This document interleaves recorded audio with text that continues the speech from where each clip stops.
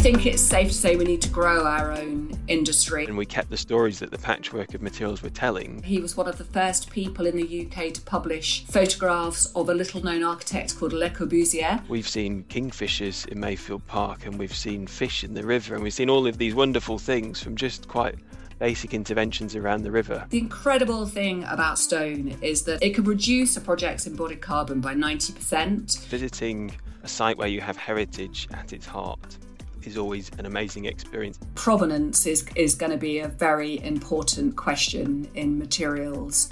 You're listening to Talking Landscape, a podcast which explores the big issues surrounding placemaking, identity, nature and the environment for conversations with leading landscape architects. I'm your host, Paul Lincoln, editor of Landscape, the journal on which this podcast series is based. In this episode, we're zooming in on the importance of materials as we design our way through the climate emergency.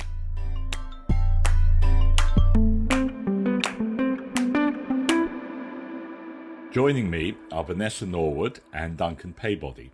Duncan is Director of Landscape at Studio Ygritte West, which has just delivered a new 6-acre park in the heart of Manchester. More on this in just a bit. But first, I'm joined by Vanessa, a curator and consultant who is Creative Director of the Building Centre from 2018 to 2022. The Building Centre, which is based in central London, has a long history of championing sustainable innovation in architecture and the built environment. With a prolific public programme designed to shine a light on materials through sensory experiences, the 91-year-old institution provides a platform for practitioners to showcase materials that are both beautiful and sustainable. As part of this programme, Vanessa Norwood, Creative Director of the Building Centre for the past 4 years, commissioned Homegrown, Building a Post-Carbon Future, a new exhibition created in collaboration with Material Cultures, which reimagines how we use land at a local, regional and national scale. Vanessa, before we jump into this new exhibition, I'd like to talk about the Building Centre itself. How did the centre first come about? So the Building Centre was born actually at the Architectural Association, which is a school of architecture around the corner from the Building Centre's home in Store Street in Bedford Square. So the Architectural Association is a very interesting school of architecture. In 1925, the architect George Gray Wernham asked Frank Yerbury, who was then secretary of the AA school, for space in the school's basement where he could show a client who he was designing a house for 3 brick samples. And so after the client left, the bricks stayed, and materials were added to this space under the staircase at the AA. And it formed a growing collection of materials. And the materials would have been used by students to understand materials use, to draw from, literally sort of sketch from these materials and really learn about how to use materials in their design projects. I was at the Architectural Association for many years, I should add here, not in the 1930s. But then I moved to the Building Centre around the corner where I became creative director. So the AA's history was really interesting to me. So what happened with this materials library under the staircase at the AA, it grew so big that Frank Yerbury had to find a new premises for it. And out of that growth of materials, a commercial concept of the Building Centre was born. Frank Yerbury became the first managing director, and he held the ambition that the Building Centre would connect the world of manufacturing with the practice of architecture. He sounds like he was the most amazing man, Frank Yerbury. He was a passionate photographer.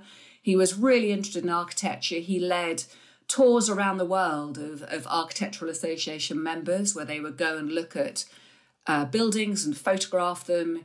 He was a brilliant photographer. He was one of the first people in the UK to publish photographs of a little-known architect called Le Corbusier.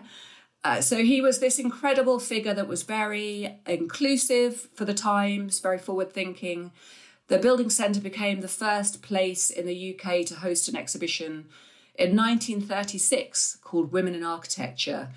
And it made manifest Yerbury's intention that the Building Centre should become a platform to further enhance discussion and inclusion in the profession. So I joined in 2018 and I wanted to very much reconnect the public programme to this great history of showing materials. Early on in the centre's life, Yerbury said, The basis of the centre must always be an exhibition of materials, and the policy should be that only such things are shown as are of value to the building industry and the public. Vanessa, tell me, what is the significance of the Materials Library? It's really interesting, I think, looking at the history of the Materials Library, because I think we are starting to have a much more nuanced understanding of where our materials come from. And there's been some great research by academics like Neil Shassel looking into the slightly problematic history that a 1936 building centre might have displayed. This is one of the reasons why the Material Cultures exhibition and the Material Reform book by them is a really interesting look at how we have extracted materials historically. I think the original intention is a brilliant one, that there's somewhere you can come and visit where you can see materials, you can touch them. In the case of the amazing straw installation we have by Material Cultures, you can smell it. It smells fantastic. So I think they're having a place where you can come and experience materials on a one-to-one is really important in specifying materials.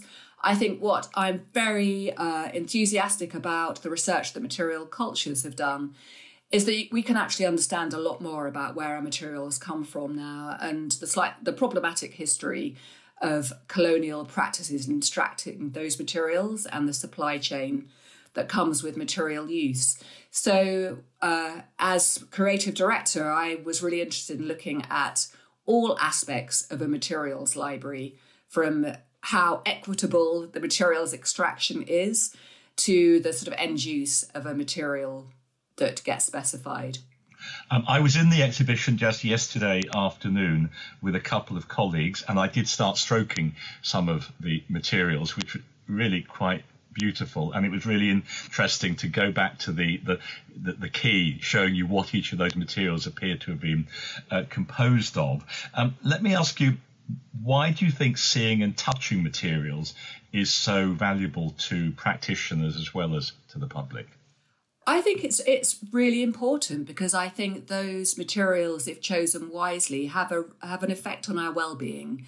And I think what's very interesting for me is that the discussion is really changing. We've had some very exciting lectures as well alongside the public programme. So we had the first sort of big exhibition I did was in 2019 with DRMM, De Rijke Morgan, called Forest of Fabrication.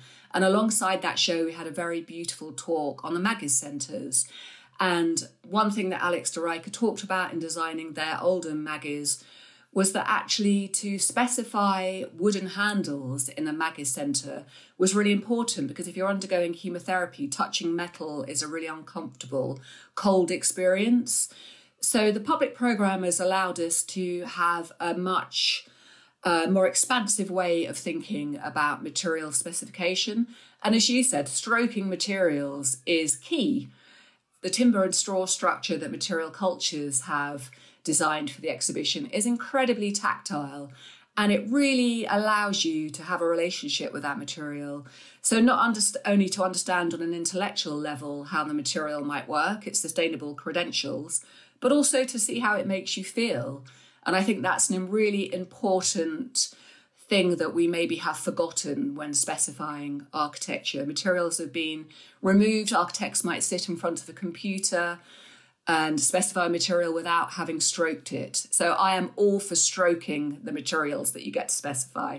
Now, if I just reflect on two of your previous exhibitions, you've done one on timber, you've done one which was in some ways quite terrifying on stone. There's a very large lumps of stone hanging from the ceiling, I remember. What makes these materials so promising for the future of designing buildings and spaces? So the new Stone Age, which you needn't have been terrified by, I think it was very safely installed and quite beautiful. That was curated by Armin Taha of Group Work, Steve Webb of Webb Yates, and Pierre Bidot from the Stonemasonry Company. And I think the incredible thing about stone is that it can reduce a project's embodied carbon by 90% compared to a typical steel or concrete frame, which makes it a really interesting and remarkable material. We had a huge stone canopy outside the building centre, which actually in retrospect, I wish I had written stone in really big letters on it, because a lot of people said, oh, it's a great fab concrete canopy you've got outside the building centre. So it's slightly did its job too well, I think. The starting point for that exhibition was the amazing group work building Clerkenwell Close, which is a love letter to stone. And I think for me, what was really exciting in getting to commission these shows is that it allowed us to see and understand how we could use materials that are actually more traditional, but in new ways. So engineers are doing an incredible job, people like Steve Webb, of thinking about how we can use these materials in innovative and new ways, which is something that Frank Yerbury would have loved. I wish he'd been around to see the Stone Age exhibition. I think it speaks beautifully to that original intention of innovation in materials use. Is it your observation, looking back over those two very significant exhibitions, that we can just swap out materials like concrete and steel for more sustainable options, or is it more complicated than that?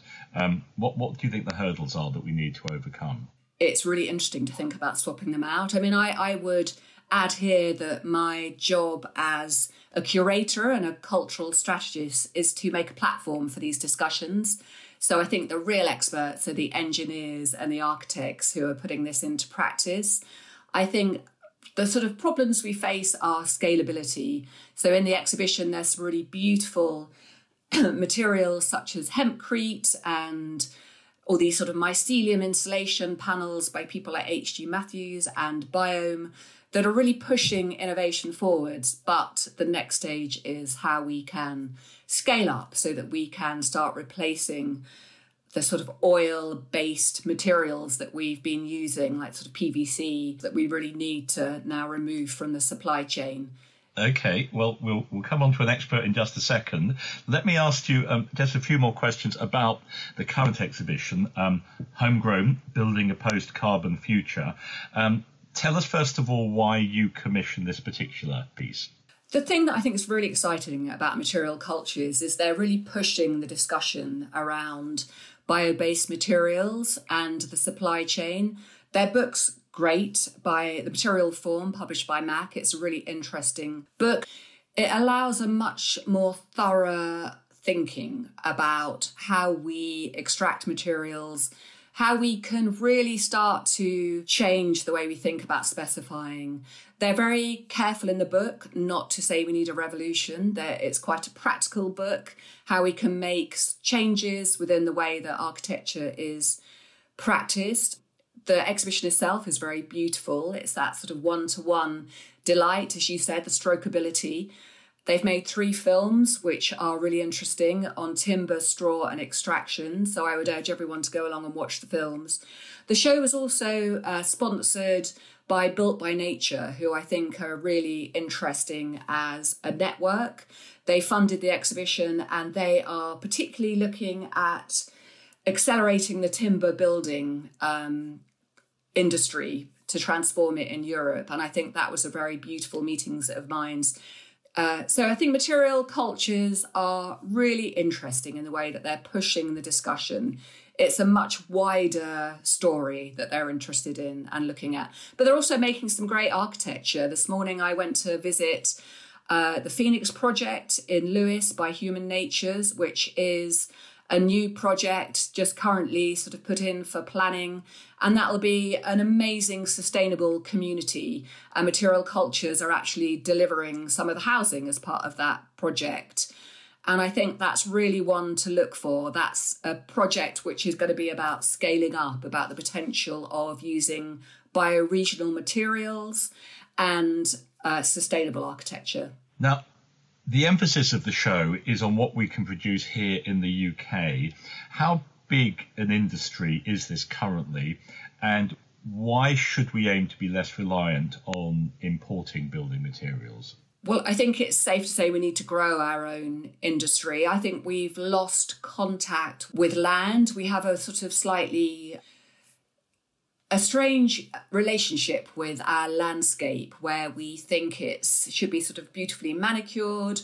I think that the interesting thing about bioregional use of materials is that historically it was always there. So this morning I was learning that in Lewes there was a very important bioregional industry for basket making, which was a local industry. Willow was grown. I think we were more connected to landscape in the past. Landscape has become a rather benign site for us. And I think what's really interesting in the Material Cultures book is that they talk, about soil, about over farming. And I'm also reading Isabella Tree's brilliant book on rewilding. I think we've lost that connection with our landscape, which I think Homegrown really touches upon and can move that forwards. I guess the problem with supplying materials from around the world is the supply chain. A lot of the embodied carbon will come from getting your material from a far-flung place. If we can limit the amount of specialist materials we take from abroad and have a much sturdier industry in the UK, it's got to be good for all of us. Manchester is celebrating the opening of Mayfield Park, the city's first public park built in more than 100 years. Built on the site of a historic textile printing and dye works, the Studio Ygritte West Design Park is full of references to its industrial past, both in design and in its choice of materials. Duncan, what was the site like before? Mayfield, as we found it, had the Mayfield Depot, which was a station that was built as a relief station to the main Manchester Piccadilly station. That had its roof stripped off and the structure stripped off and presumably sold and recycled or kind of moved elsewhere several years before. So you had this big kind of elevated platform level, and you could almost sort of sense the ghosts of the trains and the passengers that were previously there. But instead of the train tracks being there, in the kind of sunken areas where the tracks would have been there in the track bed, there were all sorts of things that were starting to colonise, and there were birds moving around. And as somebody who's from Manchester, my kind of experience of the city centre is definitely not of that. It's not of nature. It's not of open space. Manchester's very fortunate to have lots of large civic spaces where you can have markets and events and gatherings. But in terms of green space, it's not a city that's been built around that. It's a city that's developed around industry. And that affects how the public realm and the public spaces work. So we haven't got that kind of sequential movement through green spaces or to kind of stepping stones of green spaces. Manchester's a city of waterways and rivers, and quite often they're kind of backwaters or they're behind buildings or underneath buildings. And at Mayfield, I didn't even know that there was a river there before we visited, and suddenly walking around site, you see that it's kind of behind these 8-meter high walls and underneath buildings, and there really are the main kind of ingredients of nature there, but it's just not really being kind of celebrated or kind of tapped into. But it's such a characterful site, such an amazing site, even on day one. And how does it look now? It's a Park First project, so we were very fortunate at the height of lockdown to receive over £20 million worth of government funding to develop a Park First with no development. So what you see now is a 6-acre park of a meandering river that's been opened up out of its culvert, stepping or kind of level changes down to that river, a huge amount of habitat created. And the park's been designed as a sequence of different spaces that kind of sit along this river. So as the river meanders towards the retained heritage Mayfield Depot building, it kind of forms these almost kind of island-like spaces, which creates this quite interesting sequence of different zones. So at one end, it's slightly more legible in terms of we have a main sort of open gathering lawn space. We have meandering walkways alongside the river. We have bridges that cross the river, and then we have at the far end of the park we have a new destination play space that again Manchester was severely lacking, so there isn't really anywhere to go as a family in terms of engaging with kind of playful activities in the city centre. And then in the centre of the park we have an area that we've referred to as the Wildscape, which is the zone where the River Medlock can overflow at certain times of the year. And so it's a real balance, I think, of a park that provides space for people, but also a park that provides space for wildlife and habitat. And let me ask you a little bit about the river, because my understanding is that before you started work, it was hardly moving, it was sluggish, it was polluted. But but it's cleaned itself up on its own. Can you explain how that happened? It's an urban river, so all the rivers that move through our cities are urban rivers, and unfortunately, until the water boards actually stop at certain points discharging into those rivers, we're always going to have a water quality issue. But what we've done at Mayfield is we've made tweaks and changes to the river, particularly at low flow, to effectively create a fall all the way across the river. So there's always a constant flow of water. And I think that's why when we first visited sites at low flow, it was just this sort of stagnant, dark lake of, it almost looked like oil. It just wasn't moving at certain points. There was no oxygen in it. There was no flow to it. And so then there's no kind of sensory element. There's no encouragement of nature to engage in that. And we introduced a series of different interventions, from stone riffles to areas where we narrowed the channel to just change how that river would flow and how that would behave. And it's amazing how much that's changed in terms of encouraging wildlife to come to the park. So even actually during construction, there were all sorts of birds coming to sites while they were kind of digging holes, and it was a big sort of muddy mess. Because they did the river works first and sort of moved away from the river, the wildlife was already coming there whilst the people were kind of building it on site, which was a pretty sort of amazing thing to see. Let's talk about the industrial history. Tell us a bit about why that clearly became a very important part of the design process. There were clearly kind of remnants of that industrial past. That very kind of setting was kind of, for us, it was a very sort of key part of its existing character. So the way that we kind of tried to frame the design was to say that we shouldn't just start again and create something brand new. We knew that as part of the master plan that we were keeping and saving the Mayfield depot building as the backdrop. So it was always going to have this kind of very visible connection to its past. And through the materials and through the design of the park, we were very sort of conscious that the park should feel like it belongs to that site. So that's why the materials that we chose all relate to kind of that heritage grounding in its industrial past. And a lot of those materials were new, but also a lot of them were either kept, saved and improved, or in certain areas removed and then relocated on site. So that was a big part of the strategy. And as part of our original brief, we were challenged to make a world-class park, which is sort of quite an impossible brief to lay down, because that's something that obviously plays out over time. But the other part of the brief was, can you design a Mancunian park? And our answer for that Mancunian question was, well, it needs to be wearing the Mancunian clothes. So it needs to be wearing the right materials of Mayfield, not just Manchester, of Mayfield. And something that, again, if you walk across the city centre in Manchester, it's just sort of a monotony of natural stone that is probably sourced from another part of the world. And Manchester's got so many amazing buildings. It's got so many amazing mill buildings. It's got all these waterways, but none of its public spaces really kind of celebrate that. So by designing a public realm that really kind of connected to this post-industrial landscape was a key driver for our original design. And I suppose it was quite a risk, because I think particularly in this country that there's a real sort of focus from landscape architects to get out the shiny brochure of what paving you can pick from wherever. But actually within our design of Mayfield Park, none of these materials that we were putting down as the surface materials were expensive. We were actually going for kind of quite low quality but high durability materials that relate to this industrial setting. But it was really the combination of the hard materials almost being quite background, then allowed the abundance of nature and the abundance of new planting to really stand out. And so when you visit Mayfield Park, you're not walking around staring at the floor, you're staring at the whole setting, and you're really kind of enjoying being close to nature, which again is what we felt Manchester was really lacking. And do you think, it's really fascinating, do you think you've referenced the building heritage or the landscape heritage of Manchester? We've referenced a bit of both, actually. In the hard materials, we've referenced the building heritage of Manchester. So brick is used a lot during the Industrial Revolution. A lot of it was sourced either in the local area or in Stoke. So where we had new brick, we sourced it from Stoke because that's where the remaining trade is.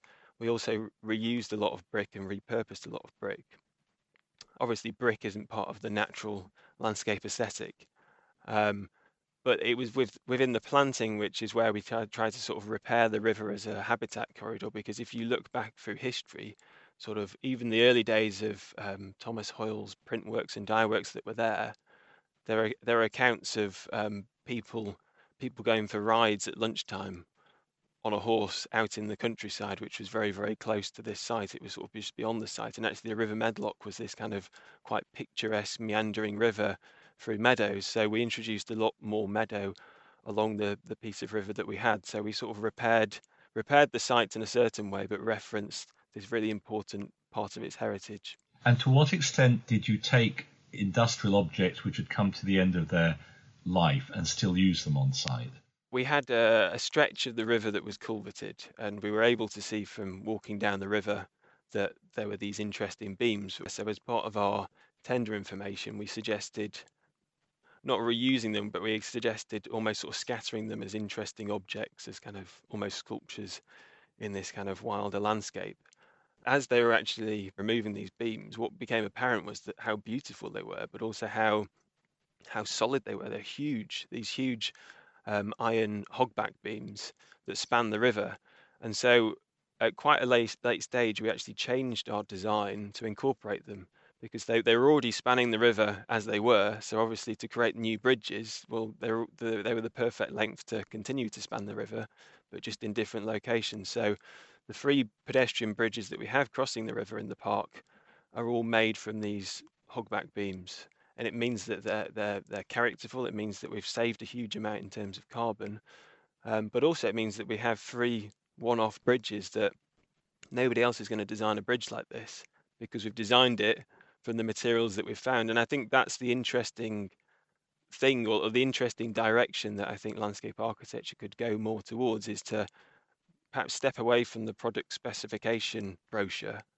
And a bit like Vanessa was saying, really sort of get to know the materials, and the point about touching materials and stroking materials and really getting closer to the materials is a really important part of it, because it's interesting, and the design shouldn't just stop at a specification book, and I think we've kind of done that in areas at Mayfield Park.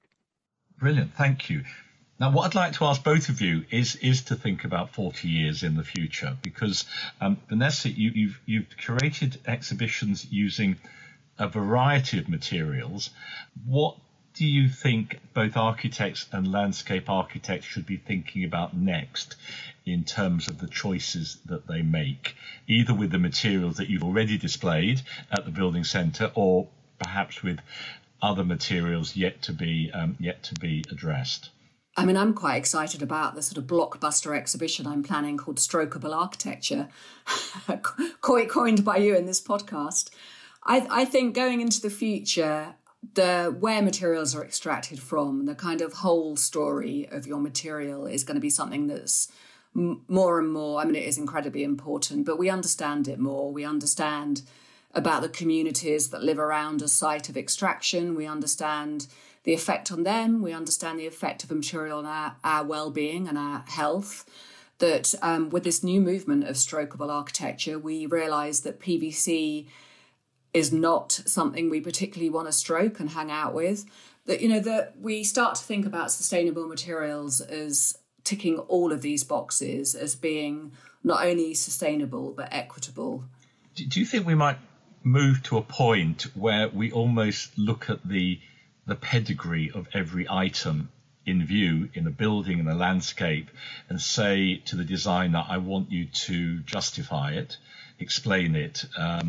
How do we get there? How did it get there? In a sense, to make that history a very central part of the way that you would understand the site. Absolutely, I totally agree with you. Provenance is going to be a very important question in materials. There's a lot of people doing really amazing work on provenance. The Timber Development UK are looking at sustainable and equitable forest management, because these things are really important to consider. How forest is managed can be incredibly positive for not only the people but the animals that live in that space. So there's some people doing some really great work. And it's interesting that a lot of these concepts are not yet understood, like the big hoo-ha around 15-minute cities.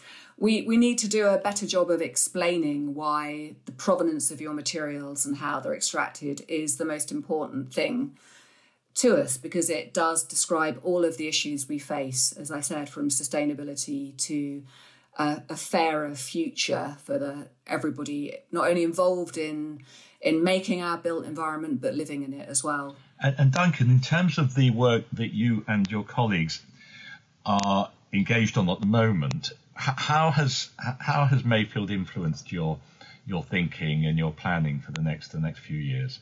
Having a far more forensic review of an existing site is a really key thing, and also challenging other consultants that you work with. So on Mayfield Park, the river walls look like a patchwork of different materials, and on initial glance, some engineering advice was they're done, replace them, brand new. But actually, there's always a better way of doing it, and actually that isn't an acceptable answer anymore. And I think as designers, we need to sort of push for better answers on that. Because, for example, at Mayfield Park, we kept the existing walls, we lowered them in areas to create more daylight, but we kept the material there, and we kept the stories that the patchwork of materials were telling. But what happened behind the wall, there was an engineering solution that took the pressure off those walls, so actually they continue to have a design life, and we haven't had, the huge amount of carbon created by either replacing it with something else or removing the existing things there. So really getting to know your site and really looking at what you can keep and retain and harvest from that site and put into the new site should be the starting point really of these things. And then where we've got the shortfall, then we look at other more innovative materials. The other thing that you've done is to bring a huge quantity of nature into an industrial site, into about the most urban setting in the UK. Again, what lessons do you think there are for those who would like, because the government published its new green infrastructure framework just at the end of last month, and I wonder again, what lessons do you think we should all have in working out how to bring nature into some of the settings that traditionally appear to be quite hostile to the natural environment? I think part of it is a change of perception. No longer at a point where trees have to be in a straight line and in a grid, and a hard space has to be 100% hard. I think we're all moving away from that. So I don't think we have to do too much to convince everybody. I think the other thing is looking at the impact of your project on a much larger scale. So, for example, we had a river, and rivers are highways for nature to move along. So if you can make little interventions in a place that's connected as that in terms of nature, you get huge rewards. So we've seen kingfishers in Mayfield Park, and we've seen fish in the river, and we've seen all of these wonderful things from just quite basic interventions around the river. And I think celebrating that as a positive thing for learning, but also a positive thing for health and well-being, and giving people access to nature who don't normally get it, and the benefit of that. And I suppose just learning from the post-pandemic life where we were all at home for a bit, and actually we all engaged in our local setting, and we all looked a bit closer at and listened a bit closer at birdsong and things like that. I think we're at the perfect point as landscape architects to really kind of hammer that home to clients and say, this is great for all of these reasons, and no longer should we be really having to convince people. They should be saying, yeah, of course it is. The next edition of Landscape, the Journal of the Landscape Institute, is focusing on materials and will be available online and in print shortly. The Building Centre exhibition continues in central London, and Mayfield Park is open to all in the centre of Manchester, just by Piccadilly railway station. Thank you. I look forward to seeing you again in a month's time.